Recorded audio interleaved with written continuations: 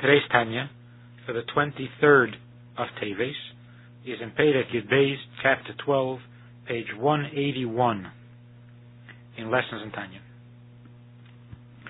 The Alter Rebbe is describing the Beinani, in which the Beinani finds himself perfect in his garments, but imperfect in his emotions, which means that when it comes to the garments, the godly soul reigns supreme over the animal soul, and only the garments of the godly soul have access to the body. So the thought, speech, and deed of the Beinani is always holy, whereas the emotions and the intellect of the two souls, here the godly soul doesn't have that kind of advantage over the animal soul, so that the animal soul's feelings and the animal soul's understanding, intellect, raise their head and offer an opinion and a suggestion and a tendency, and the Beinani cuts it off when it comes to behavior, but cannot change the feelings or the intellect of the animal soul. During davening, when the Beinani is immersed in holiness and his Avas Hashem is flaming in the revealed part of the heart, then the animal soul's feelings, the animal soul's love is completely silenced, but not changed.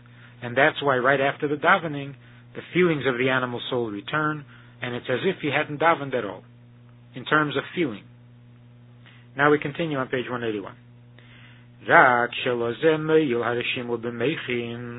But to this degree, the after effects of the davening are effective and remain in the mind, and the fear and love of God that is hidden within the heart, together they are sufficient.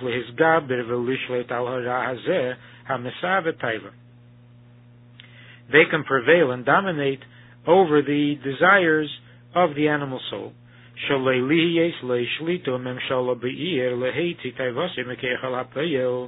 that it not have any control over the body, over the city, which is the body, in order to bring its desire into action. To clothe itself, the animal soul, in the limbs of the body in order to do, or to say, or to think what the animal soul wants. Not even in the mind alone, to dwell in the mind on evil.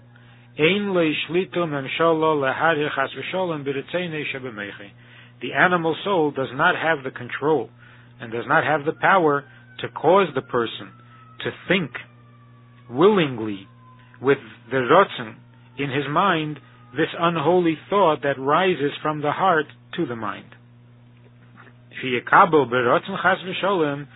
To cause the Beinani to accept willingly,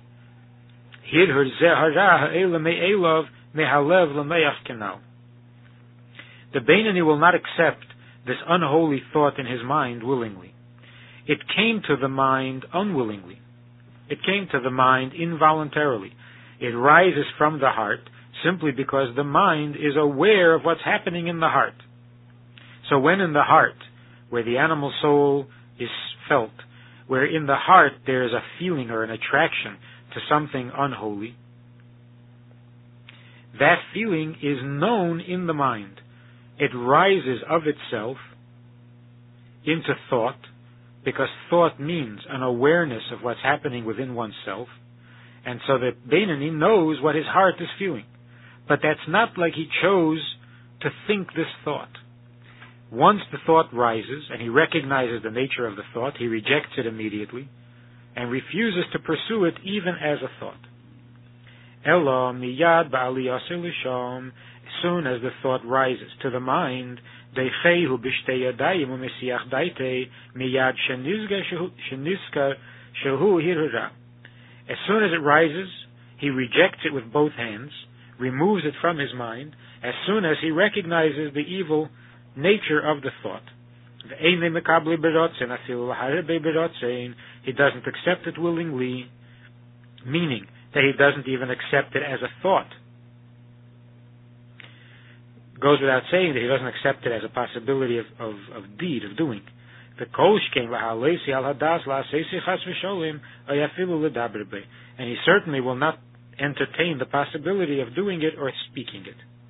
Ki hamahar berotze nikra rosha beiseisha.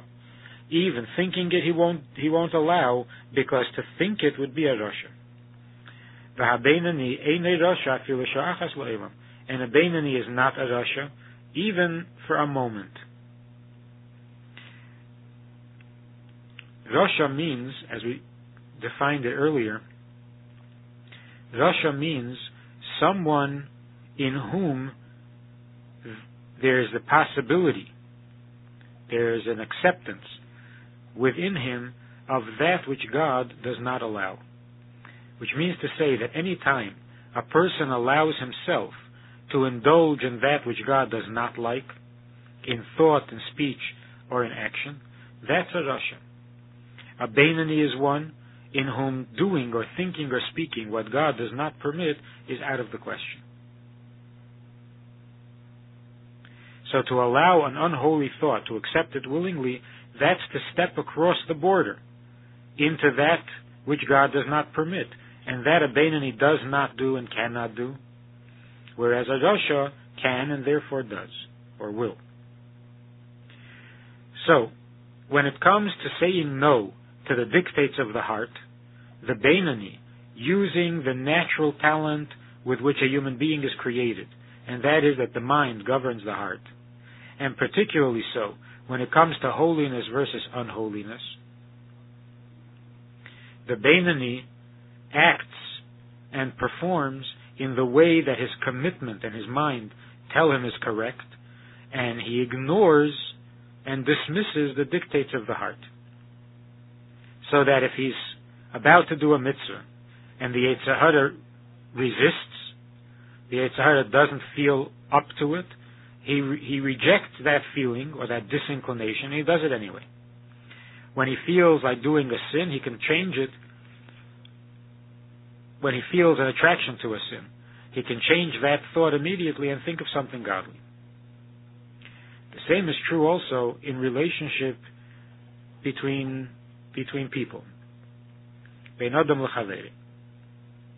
That even when a person feels an anger or a resentment towards another person, he can change that feeling, dismiss it, get rid of it, and replace it with a feeling of affection, with a feeling of concern, with a feeling of respect. The same is true also in matters between man and man. As soon as there arises from the heart to the mind any animosity or hatred, God forbid, against another Jew, or a jealousy, an anger, a grudge, or anything of that sort, these are emotions that are not acceptable among Jews. So that thought even, he does not accept in his mind willingly, and it rose to the mind involuntarily.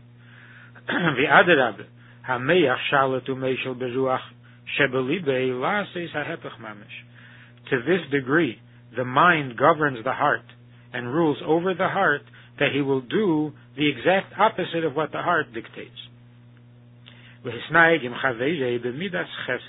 And he will instead conduct himself kindly towards his friend and replace or displace the anger, the jealousy, the resentment, or the grudge.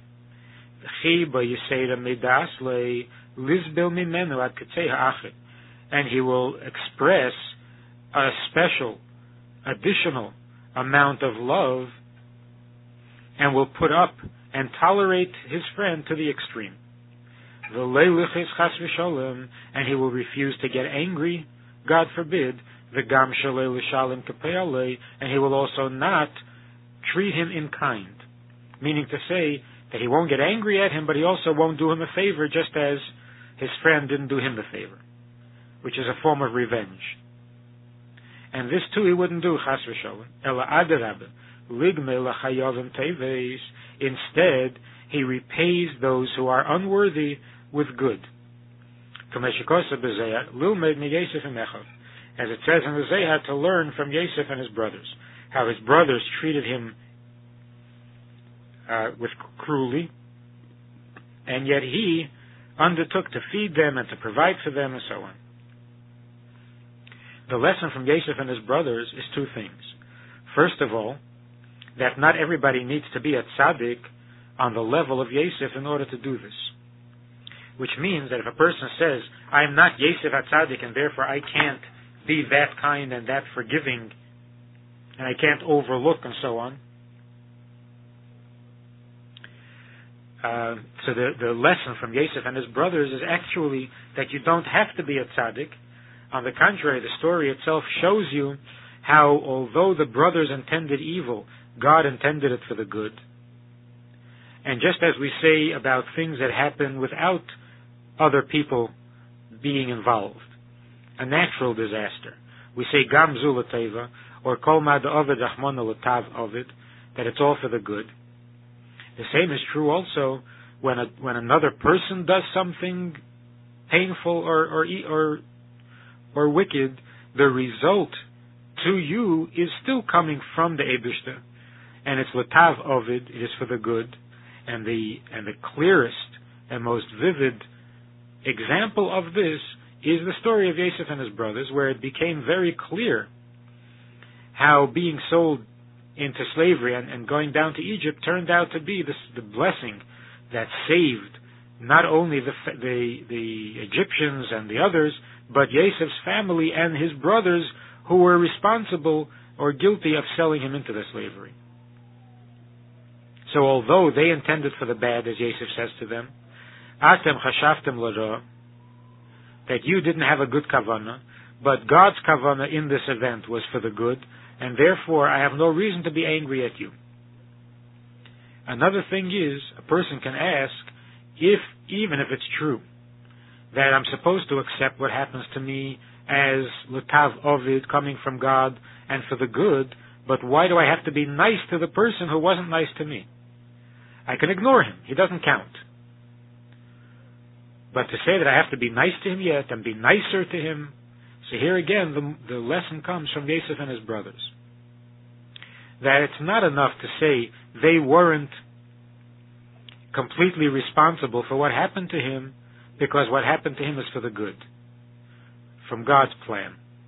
The fact is that if this was God's plan, and it was for the good, then it came about through the brothers.